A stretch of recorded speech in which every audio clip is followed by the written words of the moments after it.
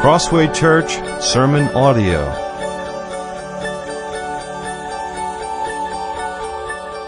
And they lived happily ever after.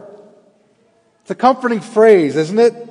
It's that phrase or some adaptation of it that ends a few fairy tales, a few popular ones. Did you know that some people have great concern about that phrase? I found this out by checking on the internets. They say it's basically lying because no one ever lives happily ever after. And that's not a bad point. If your entire frame of reference is this life. For Christians, however, there is something more to it. We recognize something right and good in that phrase, happily ever after. That phrase encapsulates the longing of the human heart, a final rest where hardships cease and give way to the fulfillment of the gift of life itself. That fulfillment is to know and delight in and worship and be in the presence of the giver of life forever. It's to be with Jesus. I'm bringing up the happily ever after idea because of where we need to go today. Right off the bat, Isaiah the prophet is going to hit us with some sobering truths. I almost feel a little bad because we just came out of Jude, and that was some sobering truth as well. But this is good. We're going to be in Isaiah for a while, and it's God's Word, and it's good. Actually, Isaiah is writing to his countrymen at the time, right? And God has a hard message for those Israelites. God is telling Israel of His impending judgment on them, and it is frightening.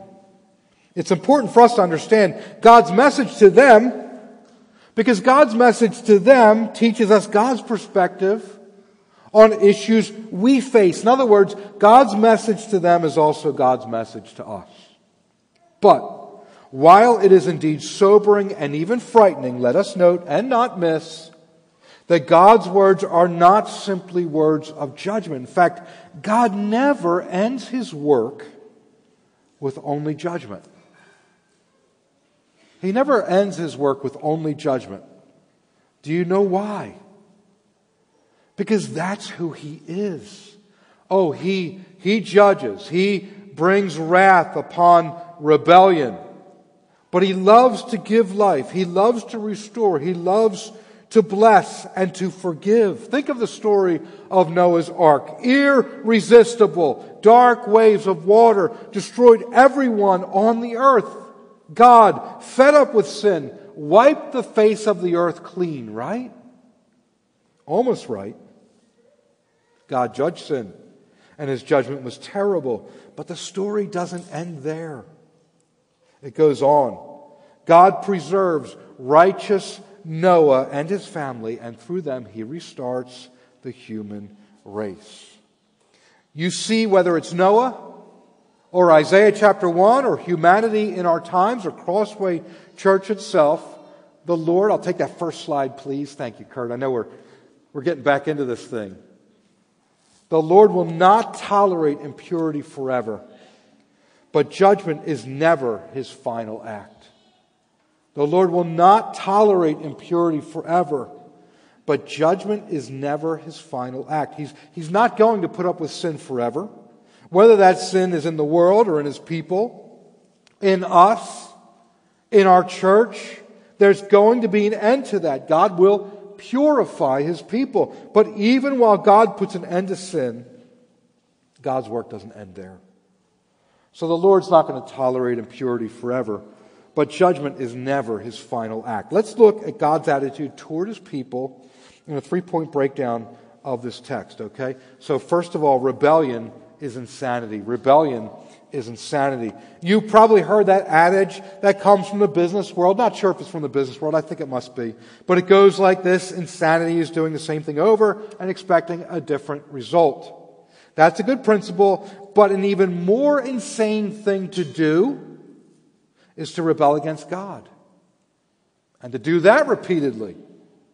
Let me read for you Isaiah chapter 1, verses 1 through 9. Isaiah 1 through 9. We're going to read the whole chapter this morning. I'm going to break it down over the 3 points, so just keep your finger there and ready to read. And I would ask that you would follow along because it will help you. It's easy to tune out in these moments. Like, oh, he's just reading the Bible. What do you mean? That's the time to pay attention, right? When he's reading the Bible. All right, let's read the Bible. Isaiah chapter 1, verses 1 through 9.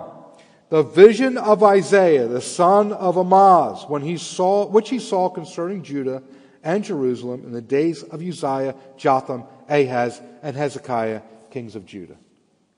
Hear, O heavens, and give ear, O earth, for the Lord has spoken. Children have I reared and brought up, but they have rebelled against me. The ox knows its owner, the donkey its master's crib, but Israel does not know, my people do not understand. Ah, sinful nation, a people laden with iniquity, offspring of evildoers, children who deal corruptly. They have forsaken the Lord. They have despised the Holy One of Israel. They are utterly estranged. Why will you still be struck down? Why will you continue to rebel? The whole head is sick and the whole heart faint. From the sole of the foot even to the head, there is no soundness in it, but bruises and sores and raw wounds. They are not pressed out or bound up or softened with oil. Your country lies desolate. Your cities are burned with fire. In your very presence, foreigners devour your land. It is desolate as overthrown by foreigners. And the daughter of Zion is left like a booth in a vineyard, like a lodge in a cucumber field, like a besieged city. If the Lord of hosts had not left us a few survivors, we should have been like Sodom and become like Gomorrah. The picture here is that God's people have fallen so far away from God that they may not even realize that they're in rebellion. They might not even recognize it. But the curses for their sins, foretold in Moses' law, really right there for them to see in Deuteronomy, have fallen on them, so they should be able to see their plight. Think of this. They should have been able to recognize that their country is desolate. Their cities burned with fire, and that foreigners are encroaching at will because they have been rebellious against God. Now we know that not all suffering stems from the consequences of rebellion, right? We know this. Sometimes God's people suffer precisely because they are walking righteously. So, we must not conclude that if someone is suffering, it is because they are in sin. So in other words, you and I aren't to look at other people and immediately come to the conclusion like, oh, there's something difficult in their life. Oh, they're suffering, therefore they are sinning. But for ourselves, you and I know if we're living in sin. And if we're living in sin, but shocked that there are consequences of the sin around us, of the sin that's come upon us, if there are consequences for that sin and we're shocked, that's kind of insane, isn't it? To be shocked that there be consequences for sin. We know if we're living in sin. And to be shocked that there are consequences, that's kind of insane. Unfortunately, this is not uncommon. We are all tempted when we do wrong to blame others or to blame God rather than take responsibility ourselves. This plays out in the world over and over and over again. Unfortunately, it plays out in the church over and over and over and over again. When we're tempted, when we do wrong, when we're tempted, when we do wrong, and we blame others, we blame God, we're like children that disobey our parents. And then when we get into trouble, we blame our parents for the trouble that's come upon us, rather than take responsibility. We do the same thing as children. We do the same thing as teens.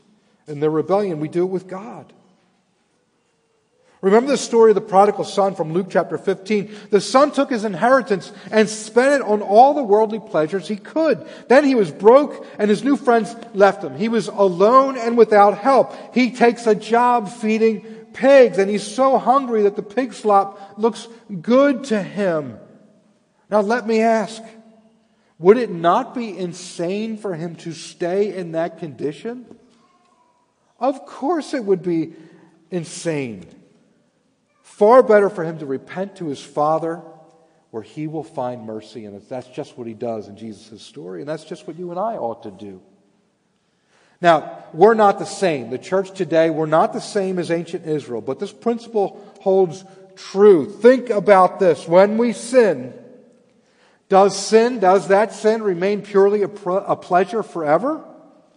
Is it just fun all the time to keep on sinning? Of course not. Does immorality lead to a healthy, happy, satisfying life? You're a huge liar if you say it does. It absolutely does not. It leads to destruction every time. What about complaining? Does complaining produce a happy person, the kind you just want to be around? Of course not. How about being a busybody? Making something that's not your business or responsibility something that you major in. Has that ever resulted in joy? Of course not. By definition, it can't. How about a pattern of harsh words rather than gentle words? Does that bring about appreciation and deeper relationship? Of course not. Gentle words, being gentle is a fruit of the Spirit. And making a pattern of harsh words is the opposite of that. We could go on and on. And the point is that our sin is rebellion against God and brings with it desolation every time. Notice God's attitude in this.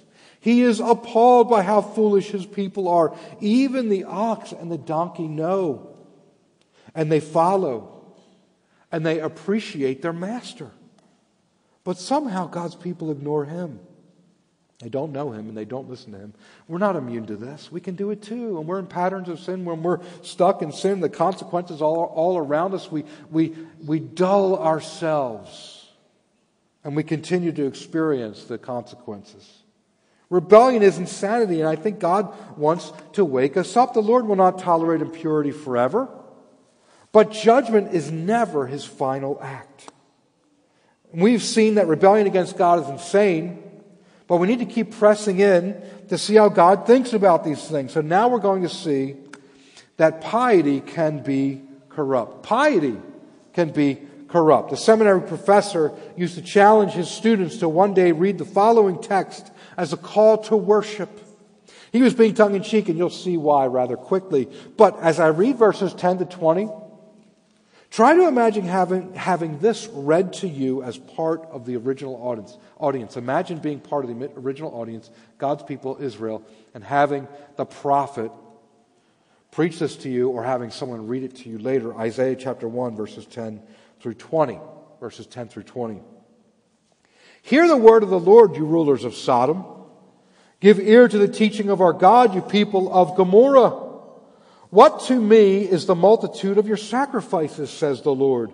I have had enough of burnt offerings, of rams, and the fat of well-fed beasts. I do not delight in the blood of bulls, or of lambs, or of goats. When you come to appear before me, who has required of you this trampling of my courts? Bring no more vain offerings. Incense is an abomination to me. New moon and Sabbath and the calling of convocations. I cannot endure iniquity and solemn assembly. Your new moons and your appointed feasts my soul hates. They have become a burden to me. I am weary of bearing them. When you spread out your hands, I will hide my eyes from you. Even though you make many prayers, I will not listen. Your hands are full of blood.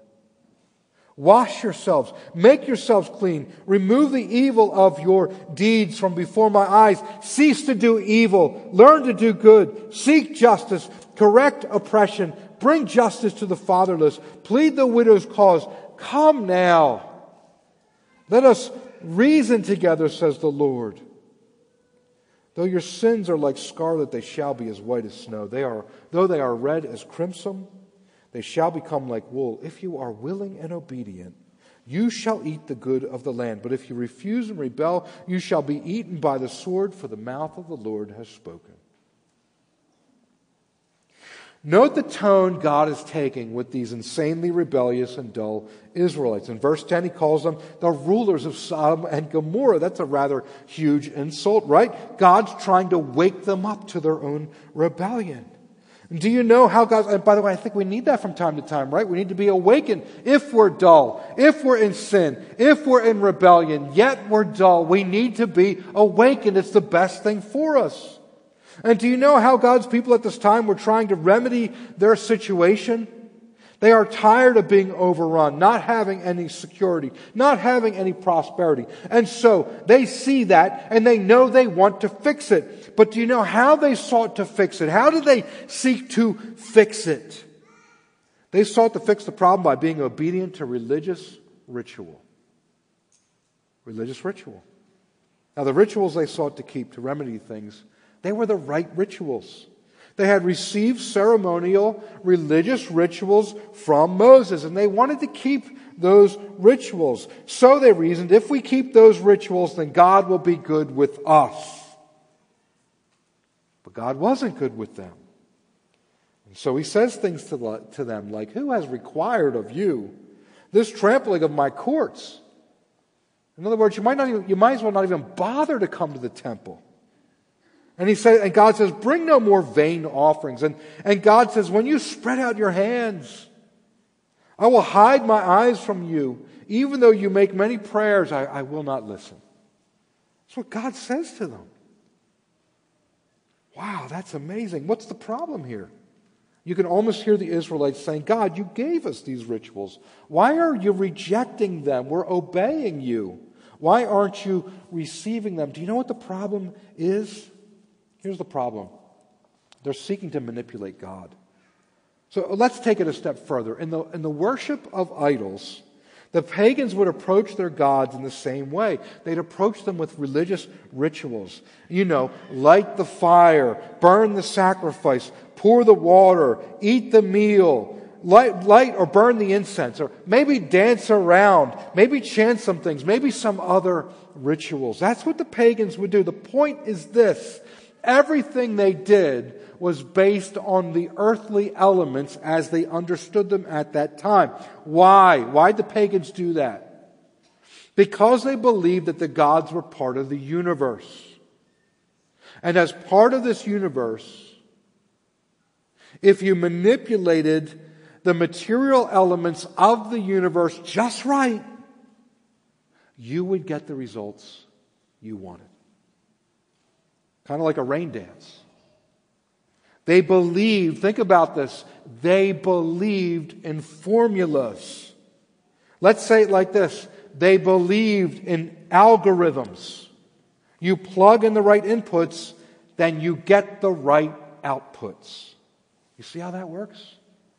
You manipulate the elements just right, and the elements work for you. God works for you. Now we see the problem more clearly. They're not interacting with God as worshipers, coming to the almighty person of God. Instead, they're interacting with God like scientists interact with material in a lab.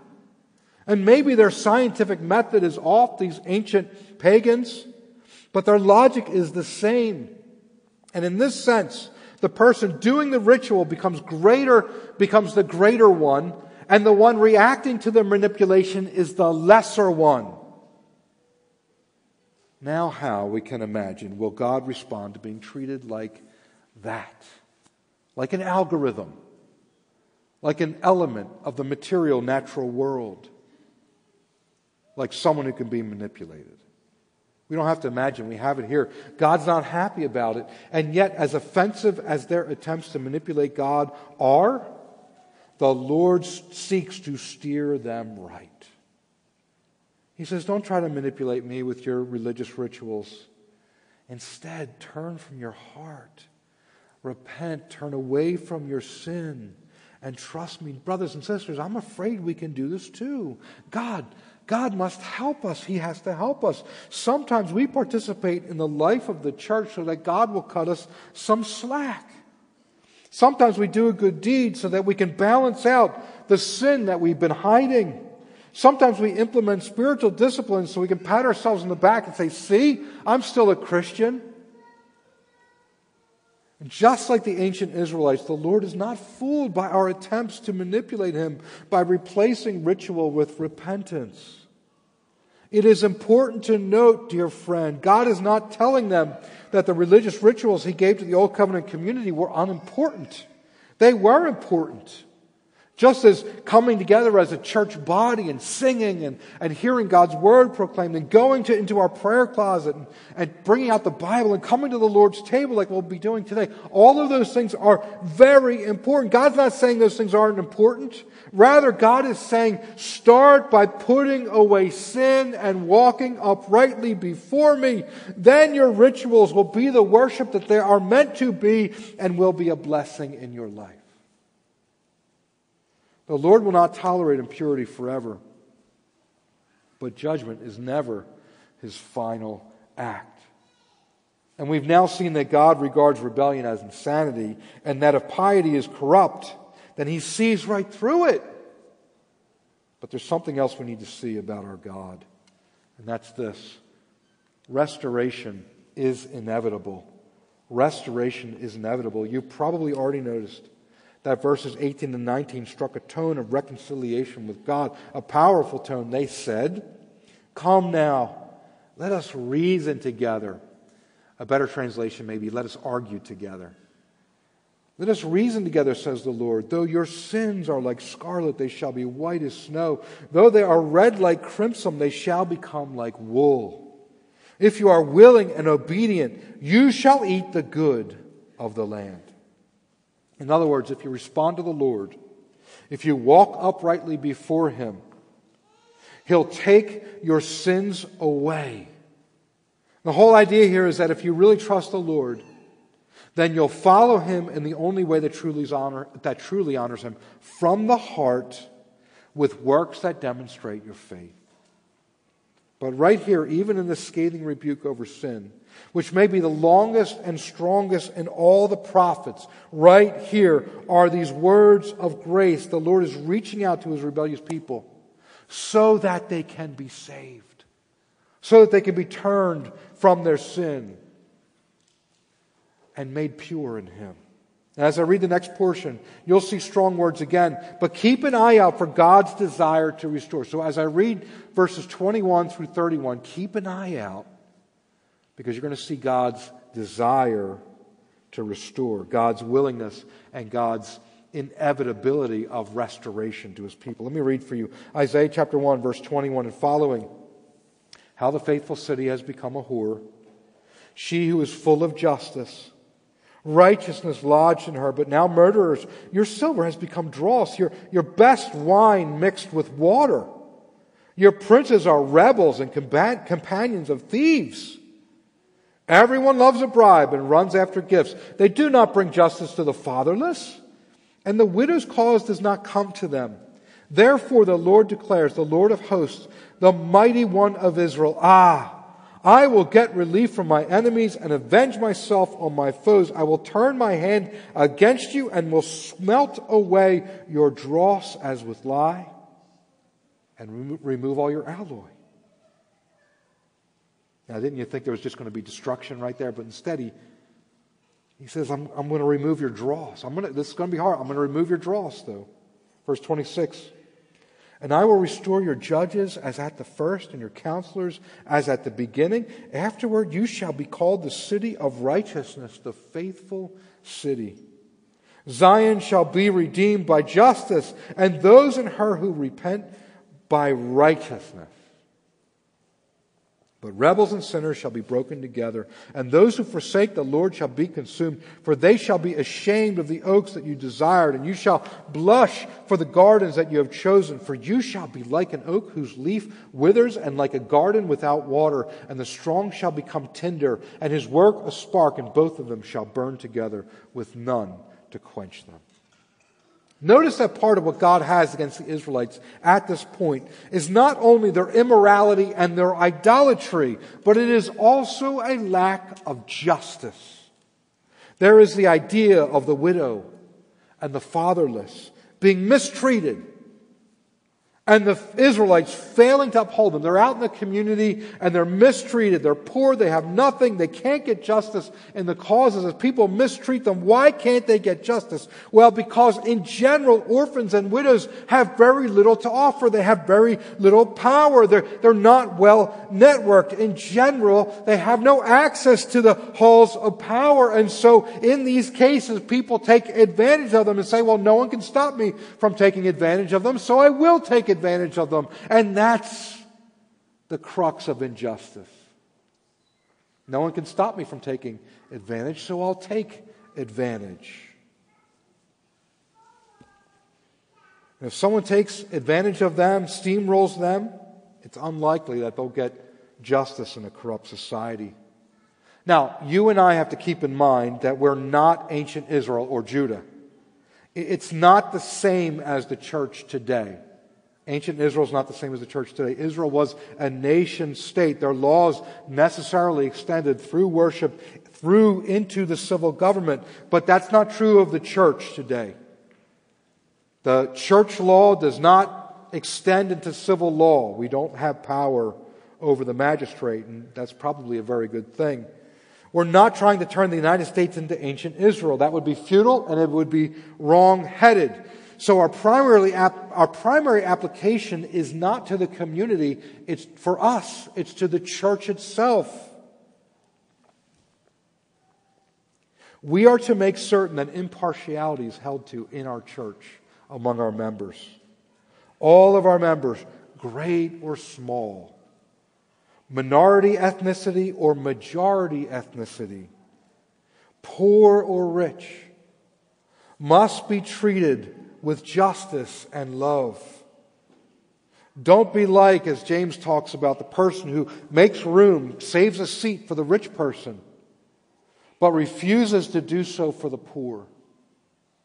Let's not be a church where someone who doesn't know many people, their name is not called often, and they sit on the outside, that we just let them remain there. But let justice flow at Crossway Church. Impartiality is a critical part of our life together. It's a critical part of how we honor God in our midst. And at the end of the day, it's love, isn't it? To be impartial. Now, we do have the structure of government in our society that allows for our voice and our vote. And that is a gift. It really is. We've talked about that. And we do know that righteousness benefits a people. So we do take a knowledge of the truth, God's truth, biblical truth, and we seek to apply it even in voting. And that may seem like a complex thing to do, and I don't want to spend too much time on it right now, because voting is not where we find life, as Steve so helpfully laid out to us. It's good, it's important. I think as part of being a good Christian is being a good citizen, and in the United States that means voting. But voting is not where we find life. So it's not the most important thing, but it's not unimportant, and so we do encourage you to vote and to take part in this society. Now, moving on, you may know that Jerusalem, or Zion, which was a name for the mountain that Jerusalem sat on, Zion, did experience some restoration under Hezekiah, the king that's mentioned last. So it looks like Isaiah ministered for at least 40 years over a span of 4 kings. Actually, those kings span a period of 100 years. Maybe not completely in their reign, and it looks like Isaiah started at the end of the first one listed and went into Hezekiah's day. In fact, Jewish tradition says that Isaiah was executed by Manasseh, the king that comes after Hezekiah. But we don't have any evidence for that other than the tradition, which might be right. But nonetheless, Isaiah is prophesying through this time. And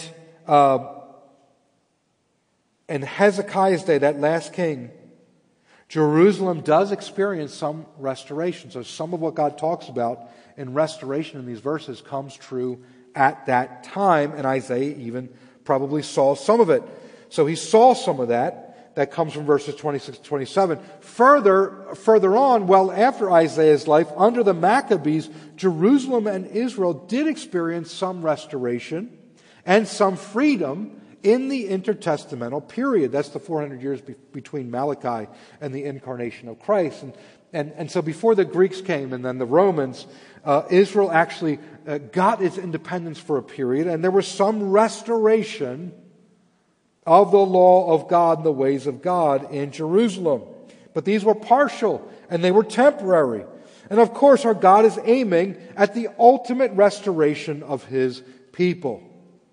And so for now, we need to see something very important about our God. Our God is a Savior. He's a Redeemer. He's a Restorer. That's who He is in His nature, and it is His orientation. It is His demeanor toward us. And even when He's meting out judgment for sin, He has a plan to save His people. And woe to those that come under His judgment. And all who are under His judgment should cry out for mercy. He will not turn you away. But for all His people, we should know this: God is working and is committed to seeing your dross removed and to deliver you to the city of righteousness. And don't forget how this all ends. The entire age ends with judgment, but not only judgment. The Bible itself ends. If you look at those last few chapters of Revelation, it's primarily an emphasis on the words of promise being fulfilled to God's people. For more information, head to our website at crosswaypa.org.